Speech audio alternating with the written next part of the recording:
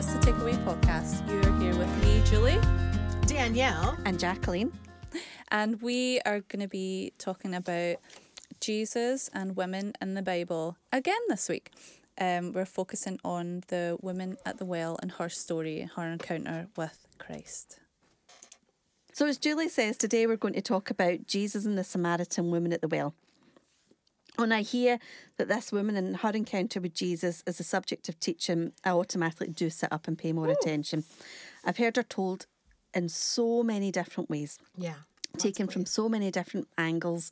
And I've seen it minister to so many different women as well. She's got quite a powerful kind of testimony there, hasn't she? Story. I was thinking if this was a blurb in the back of the book, or what's it called, a synopsis? Sure. Like if this was a book all by itself, what would the blurb be? And I did think to myself, Julie would be better writing this than I am.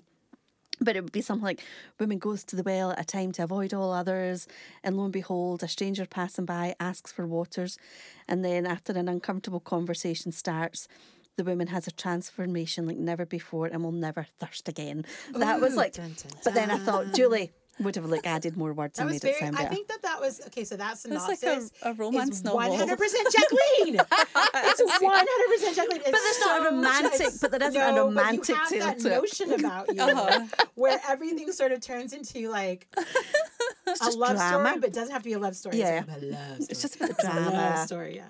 and seeing that kind of. Yeah. Jacqueline, you have a thing. So, Danielle, we're going to what? come to you first, and we're going to look at the scandalous side of this encounter. How dare Jesus talk to a woman, let alone this one, right? No. So this is a great story. I guess maybe if I were to write my synopsis, it probably wouldn't be as romantic. It would be just that. How dare Jesus talk to a woman, especially this one? That's my synopsis. So we see this story I'm gonna look at it from John chapter 4. But before I say anything about the story, I want to talk about John chapter 4 for a minute. So in John chapter 4, when we look at the story, we don't really see him talking about sin or repentance. We just see him having a conversation with somebody about their life, which then we as outsiders reading it infer this idea of sin and repentance, especially since she goes and tells everybody afterward. But John features women prominently in the roles throughout his gospel. Jesus' mother, Mary, encourages him to perform his first miracle by turning water into wine at the wedding, in her belief in Jesus as the Messiah, the Son of God. So that's in John 11:27. And when the disciples scatter after Jesus' arrest, it's his mother and the other women who witness the crucifixion.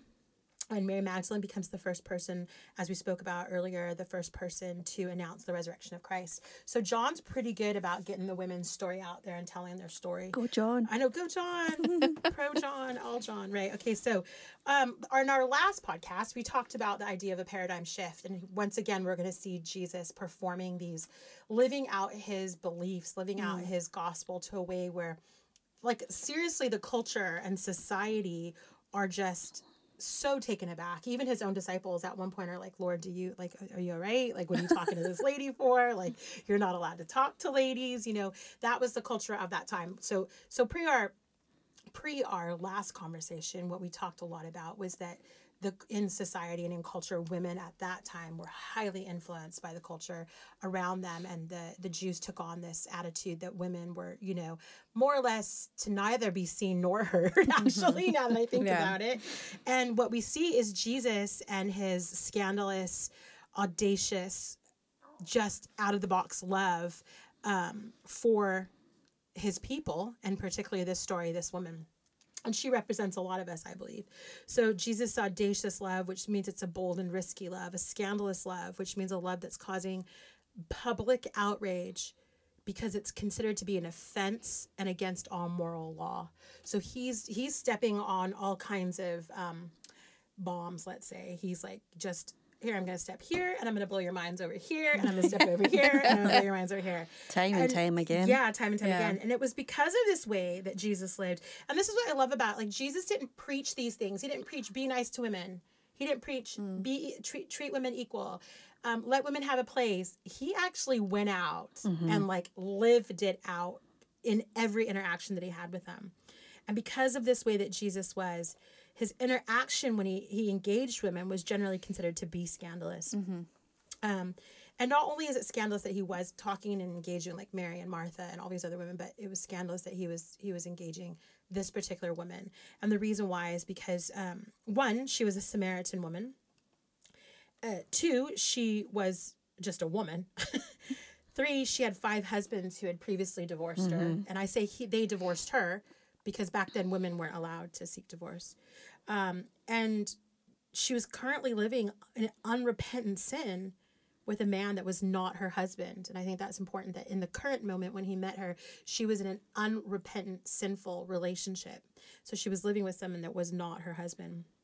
And she was going to the well after all the women left to avoid the shame and the judgment. I think if she went to that well when those women were there, those religious women were there, that would not have been a pretty sight for her. So I think this is her avoiding all this judgment. One of the things I want to point out is that Jesus is completely committed to setting sinners free, whether man or women. It is for him. It is about the soul being saved. And that's what mattered to him. And I think what I love about this passage is in John 4. I think it's actually in verse 4. Let me go look that up as we're talking. Yeah, so I love this. I always point this out whenever I teach this passage, and I highlight it in all my Bibles. I circle it. In verse 4, it says, now he, that being Jesus, had... I love that word had. In some of the other translations, it says needed to go through Samaria. So Jesus had to go through Samaria. He needed to go. And the one reason was why? Girls, why did he need to go? To meet this woman. Yeah. He had to meet the Samaritan woman. It was a necessity. We're going to go this direction, but on our way there, I have got to go through this part of town because if I don't, I'm not going to have this interaction. And this interaction has been ordained before time. Absolutely. And I've got to meet her. And I love that so much. I always outline that and highlight that. And just that love that he had for her, because this woman, she was a sexualized sinner. She was scandalous, and she should have, her plight was horrible. She was, and this is what I love about her. One of the things I love about her is that she was sexualized. And in culture, we do sexualize women. And so she was probably looked down as probably within the context of being a whore or a prostitute, because she'd had all these relationships and she'd been left by all these men in the current unrepentant relationship. In that culture, she would have been viewed very poorly. And I'm surprised she hadn't even been stoned, except that maybe that she was living in Samaria at the time and they weren't really all together with it. But just think about what it's like to talk to somebody who's holy. Jesus would talk to women who were holy and seeking him and at his feet and worshiping him. But now we have a change in the story. We see this absolute sinner of a woman. And this is why I like to try, I don't always do this, in some cases I do, but I try to identify with the person that Jesus is engaging. And I think, man, like when we're so aware of our sin and we're so aware of what we've done, and then somebody like Jesus rocks up to you and he's like, hey, I see it all, and like that was the beauty. Even before the conversation, he knew what he was about to engage. He knew what she was going to say. He knew that this was going to be about her sin. He knew this was going to be about her sexual sin. And so he didn't fear it. He went right in there. And what I love is the conversation was so theological, personal, because he talked about her personal self. And then she talked about the theological issues of worship and the living water. And he could have been like, woman, what do you know? You're just a sinner. I'm here to save you. Just get saved. You need me. But instead, he really engaged her. And what I love about this is I feel like he knew her from before time began, in the sense that he knew she'd be born. He knew who she was. He knew all about her. And he went to her and he had a really impressively awesome conversation with her. And he didn't dismiss her. He didn't quiet her. And what I love further on is we see, I'm going to see if I can put my glasses on and find this. But not only did he engage this woman, at the end, after his interaction with her, he says what she went on to do. Where is it? I think he says I am the Messiah, called Christ. No, she goes out to the village, the community. Oh, by the way, I love that she calls him Rabbi. That's kind of cool. Many of the Samaritans. It tells her to go and give testimony. Oh, yeah, right here. I don't know. I mentioned it, but I don't have it. Yeah. The town believed. This is verse 39. Many of the Samaritans from the town believed in him because of the woman's testimony. This is what her testimony was. He told me everything I ever did. He knew her. He knew her so intimately. So when the Samaritans came to him, they urged him to stay with them. And he stayed 2 days because of her testimony. And because of her testimony, he was welcomed. Once again, going back to the idea that women weren't even allowed to give testimony of any kind. And because of his words, many more became believers. They said to the women, we no longer believe just because of what you said, which I love. So you gave us your testimony, but now, it says in verse 42, now we have heard for ourselves and we know that this man really is the Savior of the world. So it went from that firsthand account of hers, which God used her, but then they started discovering and how it just multiplied and multiplied and multiplied. And I just think about like the impact that must have had and her testimony now that she's recorded in the Bible. So cool. It's amazing, isn't it? So my job was to speak about it try and look at things from her point of view to see how she would feel. And I bet that you did say, you try and put yourself into her thoughts. Yeah. Now, I'll just say, I'm probably going to take it from The romantic the romantic, or just the Jesus. nice, kind of cheesy sidey things. We don't mind it. We love it. We love it. It's good that we're not all the same. I know, right? So thinking about how she must have felt, I think she probably went through so many different emotions. Let's face it, we're women. We can go through quite a series of of emotions. I'm joking. One, I'm pretty sure, I don't even see Graham nodding his head there. Oh, he's shaking his head. He doesn't think we do. That's good. I think he's just not entering into this conversation. I've heard her taught as an angry woman with attitude. I do not think so. No. Nope. Who do you think you're talking to? No. I've got no husband. You know that. But is that a man's interpretation? Yes. That isn't how I hear her. No. I think to start with, she'll be like that. So are you talking to me? Like that kind of amazement. Like, what's happening here? When Jesus starts calling out on her sin, then let me put it to you. How would you feel if I sat publicly calling out your sin? How would you feel? I'd be like, shh. Okay. Today I was actually in a shop buying something, and I joined a queue, and then we were moved to another queue because the women couldn't get the tills to work, and the whole process took a while. When the women eventually get the till to work, she then scanned the person behind me stuff as well. So then she had to get the manager over. So everything was taking quite a while. And as I was paying... Weren't you supposed to be studying? Yeah, this is before I studied, Danielle. This is obviously gave me stuff to put in. Oh, right. You see that? Yeah. The woman that was serving me apologised. And the woman behind me went, that's what she gets for skipping the queue. I was like, Rude. Sorry, what? And she's like, that's what you get for skipping. I says, I'm really sorry. I didn't skip the queue. Yes, you did. And I wanted to say to her, well, we've been here for about 15 minutes. If this is now but you've actually now been caught up in all the stuff that I've been caught up in. I says, look, if you think I skipped the queue, that's fine. But I genuinely did not skip the queue. And when I left, I was telling my mum about it and I was mortified because everybody's staring at me. Yeah. I didn't really feel as if, I don't want to stand. True. Yeah, it wasn't true. And I kept thinking about it, went into the next shop and I was a bit like, I don't want to bump into her because she was horrible. I don't want to bump into her. It left me with that real kind of nervousness. I went home, I says to Colin, told him about it and I was upset. And I went to him, I'm a really nice person. I wouldn't skip a queue. You're the opposite of me. Yeah, I think. no, I genuinely believe in queue etiquette. You don't skip queues. I really am quite strong about that. But then, so when I was starting to prep for this episode, now that was a sin that wasn't my sin. I feel, there was a bit of injustice there. But Jesus called this woman out in her sin. And it was her sin. And how would she have felt? I mean, thank God it's just you and him, right? But I did come to the well to not be bothered. Exactly. She came to the well because she didn't want people to call her on her sin. Yeah. Yeah. And here she is getting called on her sin. But again, in the way that Jesus would do it. Yeah, it must have been so strange, right? Like this man, rocks up and he's like, hey, that must have been so weird. That's it. So I can imagine she would be a bit like, well, I don't have a husband. And, oh, wait a minute, how do you know this stuff? And I hear her with like kind of shock and amazement and actual, oh my goodness, I cannot believe this is happening in her voice. I love that God does know our stuff though. Yes, he does. God. Yeah, absolutely. So think about how we would have felt. Put ourselves into that situation, as you were saying, Danielle. You know, what would we answer to? Would we confess to our sin straight away? I'd be angry. Because she knew she had heard these stories about this Messiah, and it was kind of putting the jigsaw pieces together of, oh, right, wait a minute. Yeah. So she must have felt it in the pit of her stomach. Because she would also have known that there was something different. This isn't just somebody that's heard stories.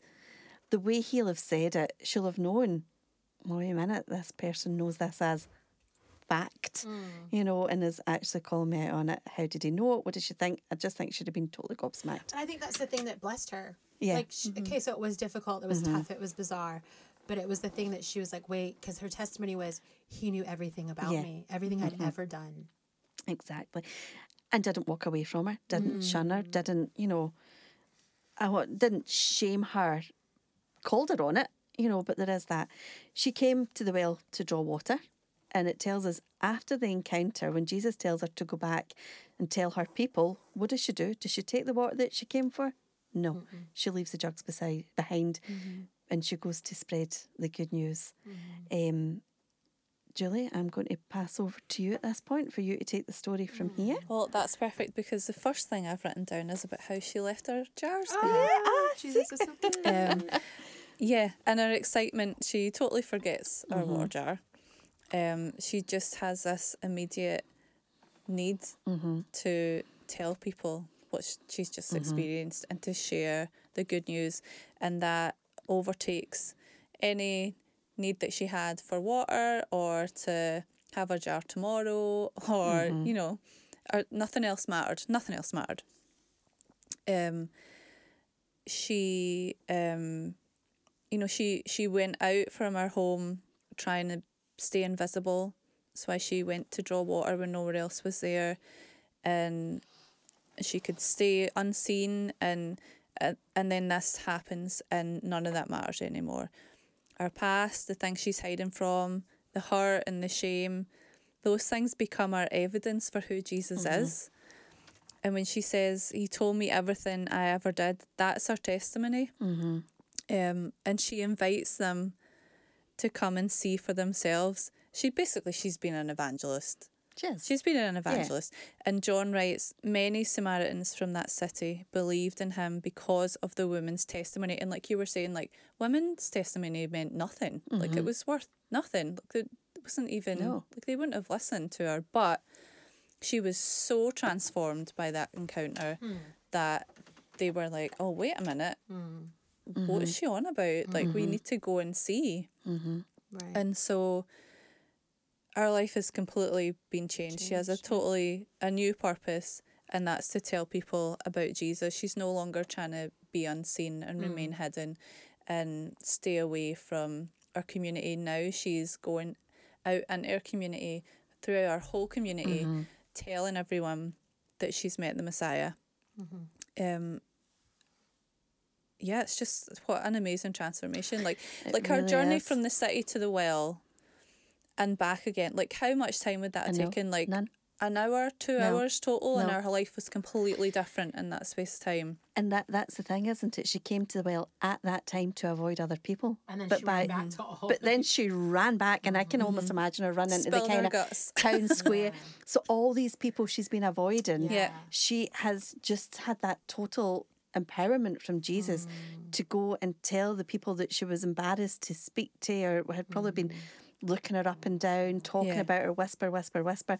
All of a sudden she was ready to run back and actually tell them the good news as well. And it totally changed the way other people saw her as well. Like Danny was saying, you know, Jesus stays in the city for 2 days so that everyone who heard her testimony can meet him directly and see Yeah. that she is a reliable witness. And so she became a trustworthy source of information from that point.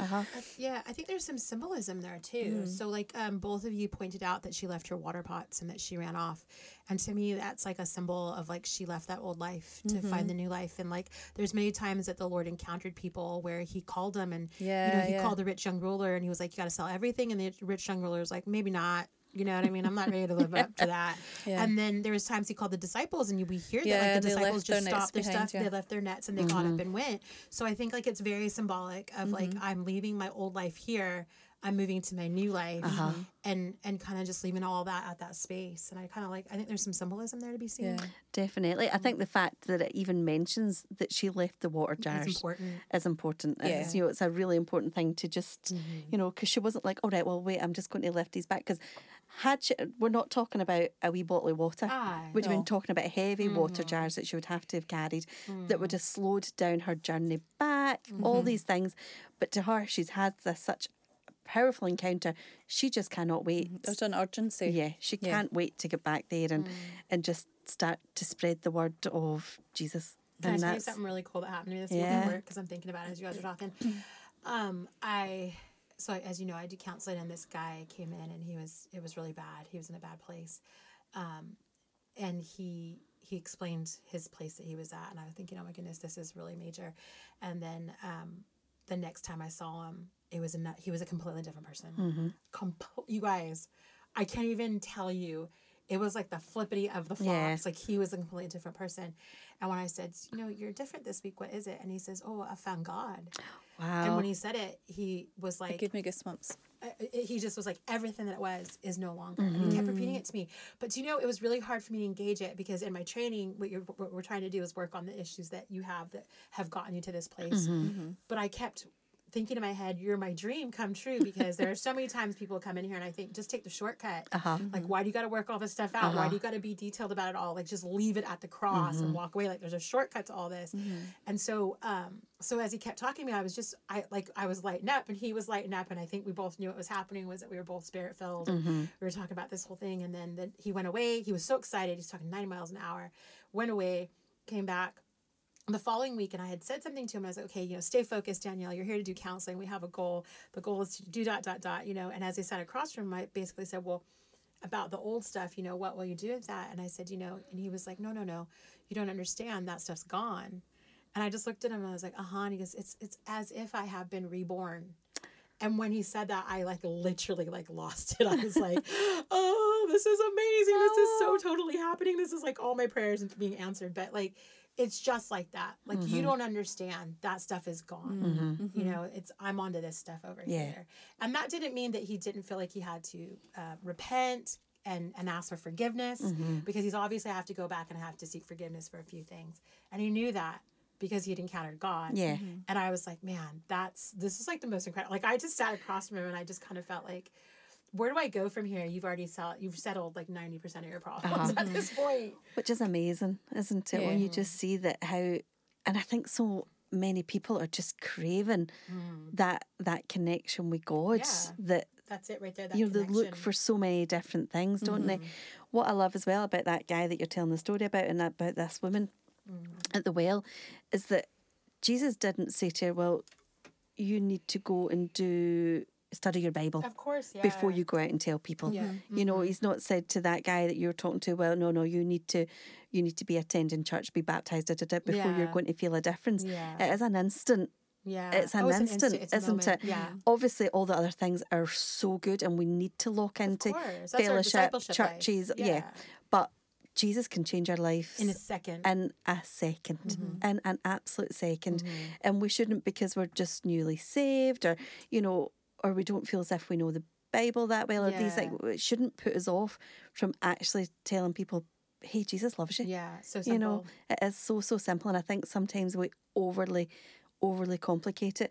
We had at our church a woman who was wanting to come on board with the Lighthouse Ministries, which is our kids' ministry at church, as a helper, but she's only been saved maybe about 6 months to a year. I'm not 100% sure the exact time, but she would tell herself that she's a new believer, and she said to me, I don't know if I'm qualified, I don't know if I'm this, and I was like, do you love Jesus?